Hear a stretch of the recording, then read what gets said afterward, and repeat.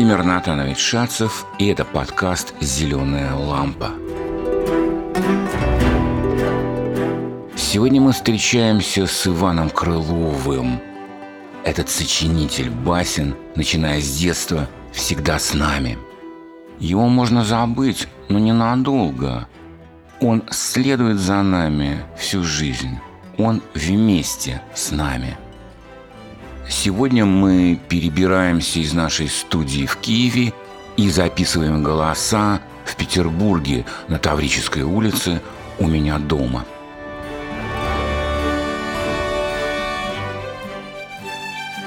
Здесь с 4-летней Аней, моей дочкой, и 14-летним учеником Гошей прочитаем басню «Кукушка и петух».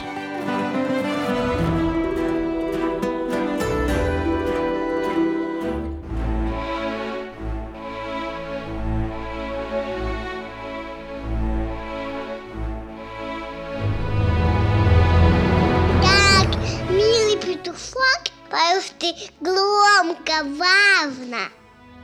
А ты, кукушечка, мой свет, так тянешь плавно и протяжно. Во всем лесу нас такой певицы нет.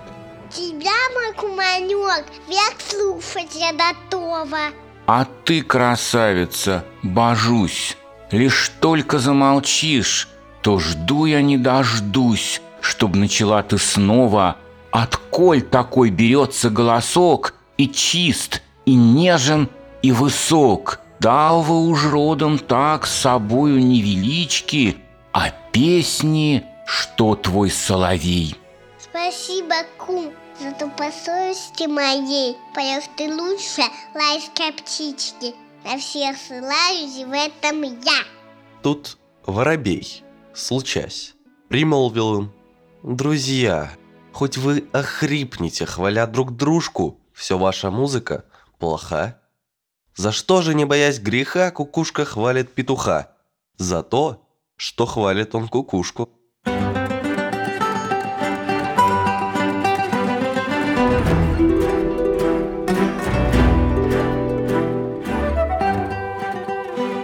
Помню, мне, ребенку, казалось, что баснописец подслушал эти разговоры. Разговоры насекомых, животных, птиц. Моя дочь Аня так и думает. И справедливо так думает. А вот Гоша, ему, напомню, 14, отлично знает, это про людей. Он понимает, что у Крылова свой взгляд на обмен любезностями, свое суровое мнение о взаимных комплиментах.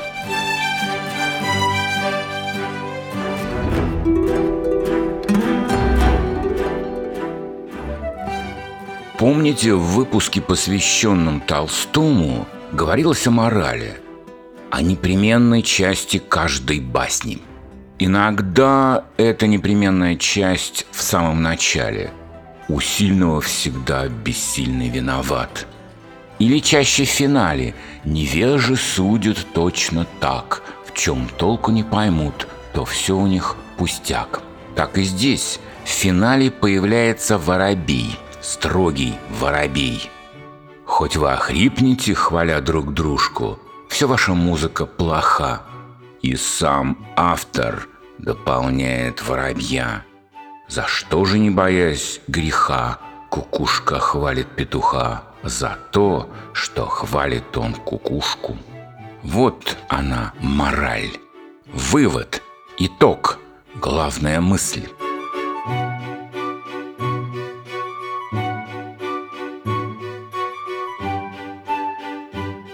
Но есть и другое мнение.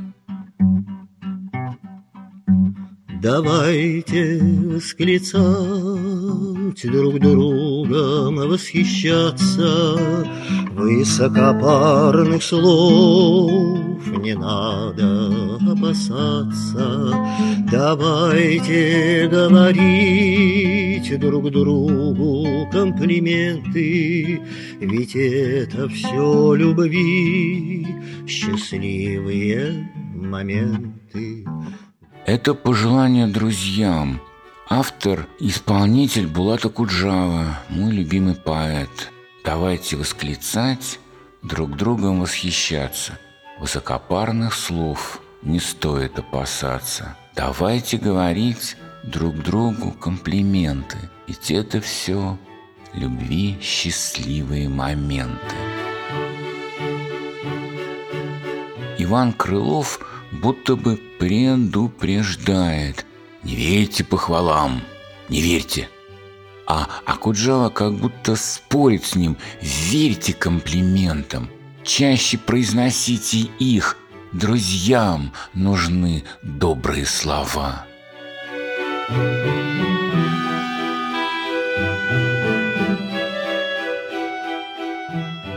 Получается, понимаете, два способа общения. Первый – ой, похвалы обманчивы, любезные люди лукавы. И второй способ общения – комплимент есть благо. Чем больше комплиментов, тем лучше. Что больше нравится вам? То, что предлагает баснописец Крылов, то, к чему призывает поющий поэт Булата Куджава?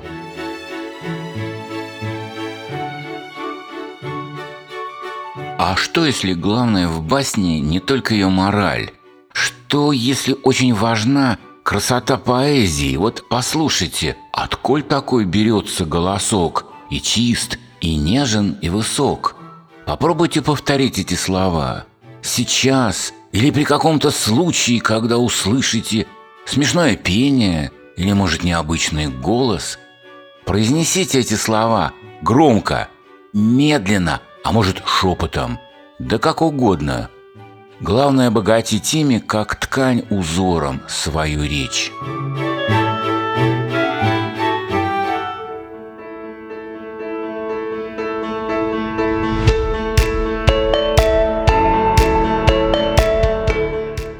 Привет, это Даня Фрэнк, автор идеи и координатор «Зелёной лампы».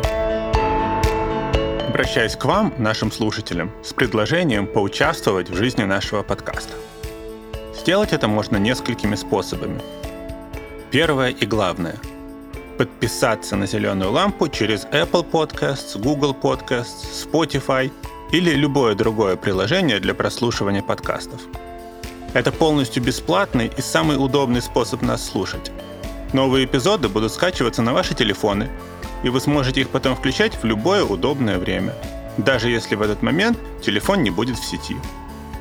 Если вам нужна помощь с тем, как именно это делается, инструкции можно найти на сайте lampa.fm. Второе.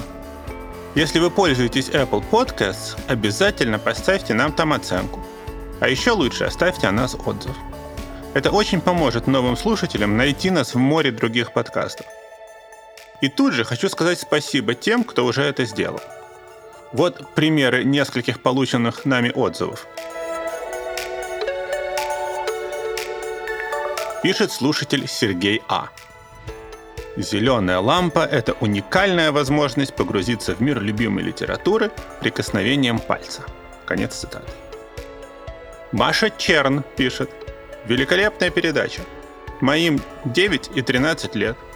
Интереснейшая подборка литературы для обсуждения». Конец цитаты. А вот Кейт Уэйл. «Замечательный проект. Буду использовать в работе с детьми и обсуждать услышанное». Конец цитаты. Спасибо вам, Кейт Уэйл, Маша Черн и Сергей А. И, наконец, не упускайте ни одной возможности рассказать о «Зелёной лампе» своим знакомым. Речь идет не только о соцсетях. Устная рекомендация может быть лучше воспринята. Можете, например, рассказать о нас учителям литературы, работающим с вашим ребенком. Нам известны примеры того, как «Зелёная лампа» была включена в программу школьных уроков. А если у вас есть знакомые в прессе, и вы бы смогли сподвигнуть их на подготовку материала о нас на страницах или волнах их изданий, это было бы просто здорово. Заранее вам благодарны.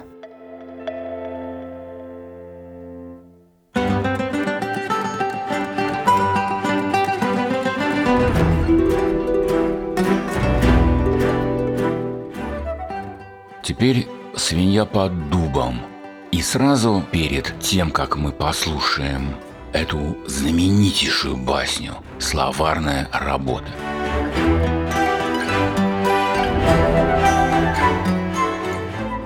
Вековой дуб. Сколько лет дубу? Невежда – это кто? Невежа – кто это? Кто из них неуч, а у кого плохие манеры?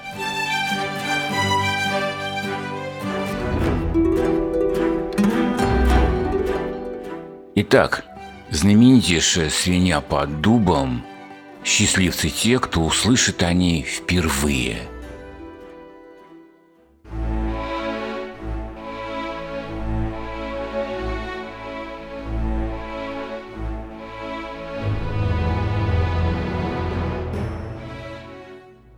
Свинья под дубом вековым наелась желудей досыта, до отвала. Наевшись, выспалась под ним. Потом, глаза продравши, встала и рылом подрывать у дуба корни стала.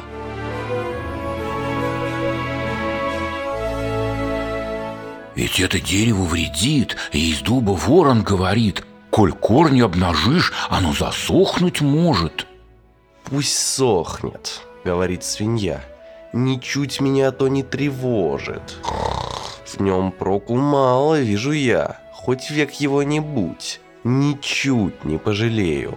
Лишь были б желуди, ведь я от них жирею». «Неблагодарная», — промолвил дуб ей тут, — «когда бы вверх могла поднять ты рыло, тебе бы видно было, что эти желуди на мне растут». Невежда также в ослепленье бранит науки и ученья, и все ученые труды, не чувствуя, что он вкушает их плоды.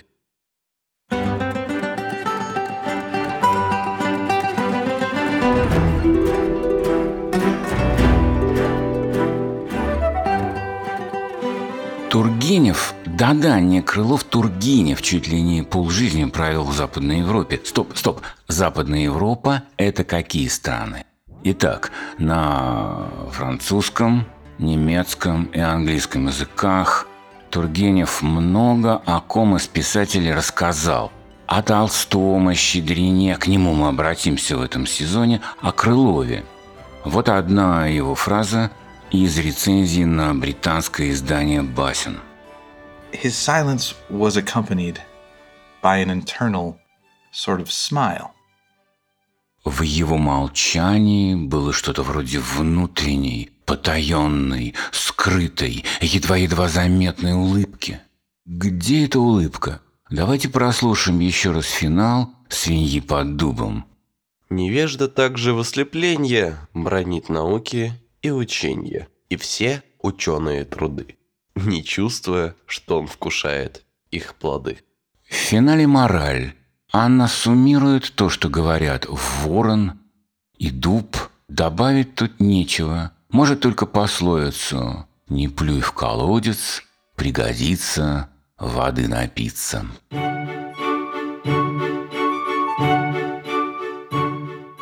А что если придумать спектакль? Спектакль по басенным диалогам. Итак, начинайте читать в лицах. Кто-то автор, кто-то другие персонажи. Но если есть, например, у вас черные очки, точно пригодятся. Если есть возможность обмотаться скатертью, уверен, это хорошее решение. Если рядом дерево или стремянка, или гимнастическая лестница, то уверен, представление станет отличным зрелищем. Зовите взрослых играть с вами или быть зрителями. А теперь посмотрите на лица взрослых, тех, кто видит ваш спектакль или слушает то, что говорится сейчас про дедушку Крылова. Посмотрите на их улыбки. У поэтессы Ахматовой, неожиданно вдруг возникает имя, есть такое словосочетание «тень улыбки». Кажется, это та внутренняя улыбка «internal smile», о которой сообщал Тургенев английским читателям. Можно на этой полуулыбке завершить сегодняшнюю встречу. Может быть, можно.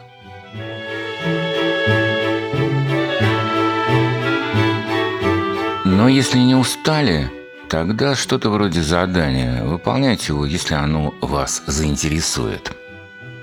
Ла Фонтен, французский баснописец, и наш Иван Андреевич Крылов его читал и внимательно читал. Если вдруг вам встретится француз, или историк литературы, или просто много читающий человек, попросите его ее рассказать о Жане де Ла Фонтене. В тексте, сопровождающем этот эпизод на смартфонах, а также на нашем сайте, найдите стихотворение «О басни тяжкие». Его автор Александр Кушнер. В стихотворении этом есть цитаты из 3 басен. Из каких? Прочитайте это стихотворение кому-нибудь старше 15 лет, 40-летним, 50-летним, разным взрослым. Попросите вспомнить, как ими заучивались басни в начальной школе.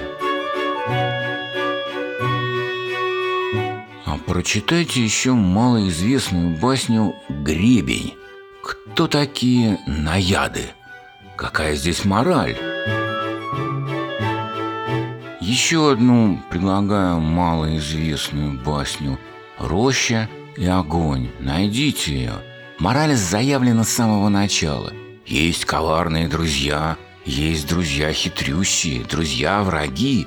Но мне кажется, интереснее другое. Клубами черный дым несется к облакам, и пламя лютое всю рощу вдруг объемлет. Роща, пламя, облака, пламенеющая роща. Хоть свою сказку сочиняйте про пламя лютое или не сочиняйте.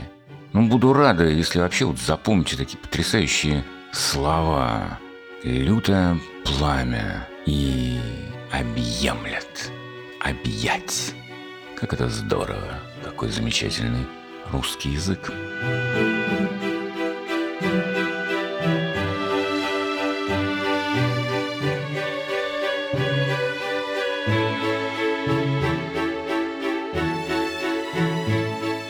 Прав я или ошибаюсь, когда утверждаю, что Крылов – это не только мораль, не только эти рифмованные назидания, не только они, это не только петушка и кукух, кукушка и петух, это не только суровый ворон, чуть не сказал воин, или роща, что пламенеет уже 210 лет. Это еще старомодная уютная речь, она как горячие пирожки с малиной, с лимоном. Или с французским сыром. Она как полуулыбка, сопутствующая добрым воспоминаниям.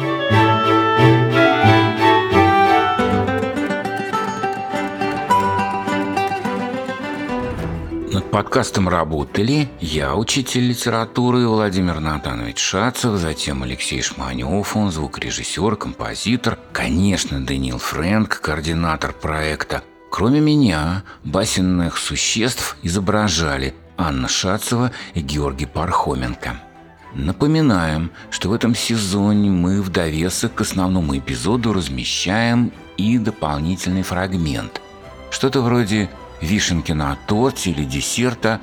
Этого лакомства нет на сайте или в социальной сети, но они будут автоматически появляться в общей ленте. Для тех, кто слушает нас через подкаст-плееры на смартфонах. Как подписаться на нас через такие приложения, можно узнать в разделе «Подписка» на сайте лампа.fm. До новых встреч у нашей зеленой лампы.